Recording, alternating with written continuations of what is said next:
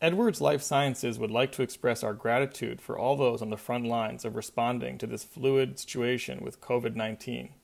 We appreciate the strong leadership and dedication of healthcare providers to patients around the world, and we express our care and concern for you during this challenging time. You're listening to Rock's Heart Radio. This month, Roxana Moran speaks with Garima Sharma about how to stop the daily aggressions that undermine cardiologists' well-being.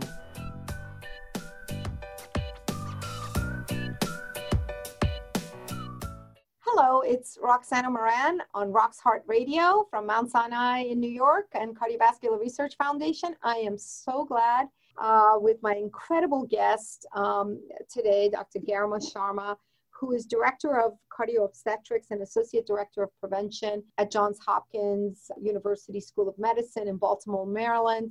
Welcome, Dr. Sharma. It's wonderful to have you, especially on this important topic that maybe many people would refrain even talking about, but we wanted to make it the topic of our conversation today. And it's about hostile work environment and discrimination and harassment in the workplace. I know that you are a primary author of an important paper coming out, and I thought it would be important for us to have a discussion around it. What is it? What is a hostile work environment? I mean, I think that word just sounds so horrible, and it might make people really cringe to think that my work environment is hostile. And so what's the threshold for that, and what is it, and how do you describe it?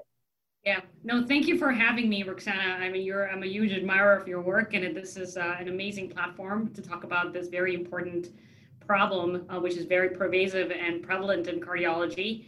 And I'd like to remind the audience that Dr. Moran is actually a co-author on that paper as well in the Journal of American College of Cardiology. So very briefly, hostility, or toxicity at workplace, you can't really adequately define it, but it's a series of mistreatments, whether it's discrimination based on age and gender and sexual orientation, or race and ethnicity, or it is harassment, which can be sexual harassment, which is very overt, sexual harassment to sexual advances, to coercion, and or emotional harassment, which is often a series of microaggressions and micro-invalidations and micro-assaults and verbal abuse, which is, in my mind, more difficult to quantify and perhaps even report. But it's a pervasive culture of mistreatment and hostility, which is defined by these various different behaviors ranging from discrimination to workplace harassment. Yeah, I mean, it's daunting when you're putting it all together, but I think there are some of these things that, of course, are very sort of, you can imagine, sexual advances, or being talked down to, or someone, speaking a horrible language to you, or shouting at you, or physically abusing you. That's of course, it's very open. I think the part that's sort of that gray line that a lot of us kind of endure, especially as women, and this doesn't have to be just for women. I think there are males who feel this way, and many of, as you said, race, sexual orientation, etc.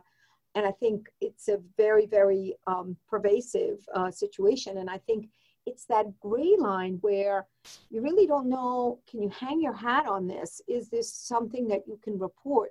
There are no Title IXs for this, but it's a constant sort of, hearing it and picking it up and constantly, and where it makes you feel small and insignificant and difficult to actually say what exactly was the action. So what are you trying to say in this paper? How do you define it or quantify it, and then say, whoa, it's time to stop this? Yeah, and that actually is really going down to the crux of what we're trying to get at. We're trying to get at a constant feeling of mistreatment, whether it is overt harassment and discrimination to more covert experience that you get of micro-invalidation. Those are, in my mind, very difficult to quantify because they're very pervasive. Sometimes they're very subtle and unidentified until after the fact. And when I started thinking about this, I often reflected on what makes the culture of a workplace, and come to the conclusion that it's not the behaviors that are punished. It's very easy to punish very overt, egregious behavior, but the culture of a place, Dr. Moran, is really defined by the culture, by the behaviors that go unpunished. That go unrecognized, condoned by inaction, which makes it more pervasive and rampant in the way. And I think that, from the perspective of what can institutions do and what can societies do, I think, yes, zero tolerance policy to the most egregious behavior is that is a given, right? Right, yeah. But what do you do with these other things that happen on a daily basis, as you point out, that makes you feel small on a daily basis and threatened and invalidated on a daily basis? I think there has to be an institutional alliance such that they recognize this, they measure it, they ask for it, and they come up with their own metrics of how they're how they're judging their workplace environment, which I think needs to be implemented on a yearly basis with where folks work. Now, you did a survey, right? Like, you guys actually quantified this, and can you tell us what you found? Yeah, so through the auspices of the Women in Cardiology Leadership Council, as well as the ACC Diversity and Inclusion Task Force, we did a 50-item worldwide survey, and I think the benefit of this is that we were able to reach very deep into membership and non-membership through the ACC and expand the survey to outside of the United States into areas that had never had any information on this kind of hostility at all. We have information on countries in Asia and the Middle East and South America and Oceania and Eastern Europe, where we're looked at quantifying discrimination, types of discrimination, who did they get discriminated by, professional workplace environment, whether it affected their workplace activities, and then quantified types of sexual harassment, types of emotional harassment. And what we found is that discrimination is largely very similar across the globe, and no country or area is immune. 44% of the workforce had experienced some sort of gender, race, ethnicity, orientation-based discrimination at some point. Sexual harassment was more commonly seen in women and less in men, but still present. And I think what we had sought to find also was the impact of emotional harassment, and we found that is much more rampant and more pervasive than sexual harassment, and often really overlooked. Yeah, the emotional harassment is what kind of got me, and it's hard to quantify that, but it seemed to be sort of across the board quite high, especially in some of these other countries. Also, in the U.S., the highest discrimination, I think, was what you found is the highest level of discrimination. Still emotional harassment, but a lot of emotional harassment in some of these other countries, like in Africa or Oceania or in Europe. I did see that, and it is just an incredible finding.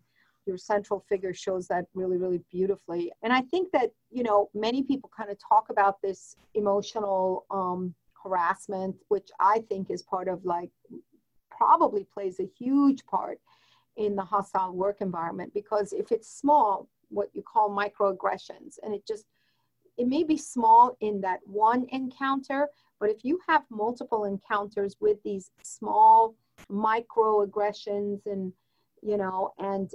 it adds up, and each time it kind of breaks away at anything that you kind of, your confidence and everything else. And if you're a weak person, it really does make you feel like you're kind of hopeless. And it just really, and I wonder how much of this is related. And I wonder if this is what you and Dr. Lakshmi Mehta will do, because Dr. Mehta is very, very involved in physician well-being. And you wonder that correlation has to be really right on top of that. And, you know, understanding that this leads to depression, anxiety, unhappiness, and everything else that we're observing now in cardiology. What's the way out of this? You said maybe institutional policies, but I'm thinking more like people need to, the way there are these videos on unconscious bias. There are videos for, Title IX on what you might think is not sexual harassment, that it actually is. And maybe there needs to be that kind of sort of actors showing some of these microaggressions and saying, we're against this. This is how it needs to be. And if you hear that, see that, whatever, you could report it. But it is really hard to get your arms around that part, the emotional part that then adds into a very, very difficult workplace.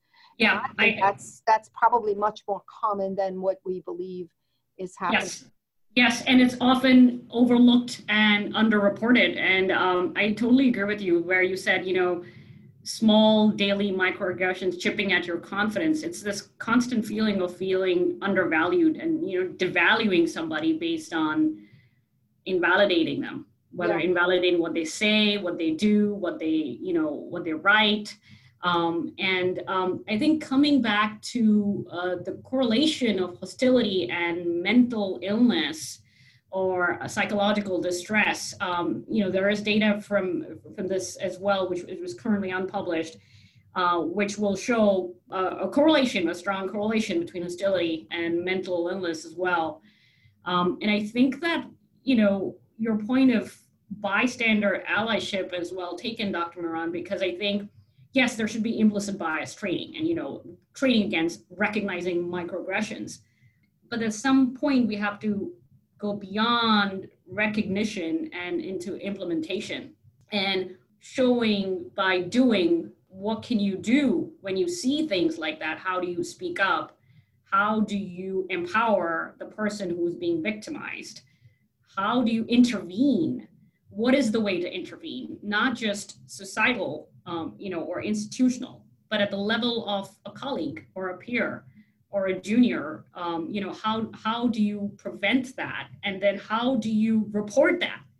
And in the sense that you don't create horrible downstream effects, but you sort of create a way to educate and improve and hopefully make a cultural change. Yeah.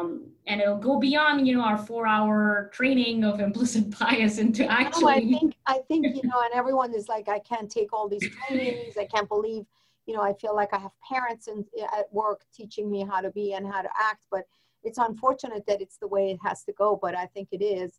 So let me just thank you for your time and to let all of our listeners know that we're not going to stop here with this one recording. We're going to have a lot of discussion around this because this, I think, is leading to a lot of poor physician well-being. It's really affecting the well-being of our healthcare workers on every front. And a hostile work environment, especially in a field like cardiology, should be not tolerated. And we need to kind of keep talking about it. Thank you for bringing it out. Thank you for doing a survey so we can actually see the data, that this isn't just hearsay, it's actual, it's really happening. And just thank you for all the work that you're doing on every front, especially on cardio-obstetrics for our women. And we'll have to have you back on the show when we do a whole series on women's cardiovascular care, and we definitely want you back. Thank you so much for being with us. Thank you for having me. It's my pleasure. Thank you all for listening, and can't wait to continue this conversation and have some solutions up front. This is Roxana Moran from Rox Heart Video.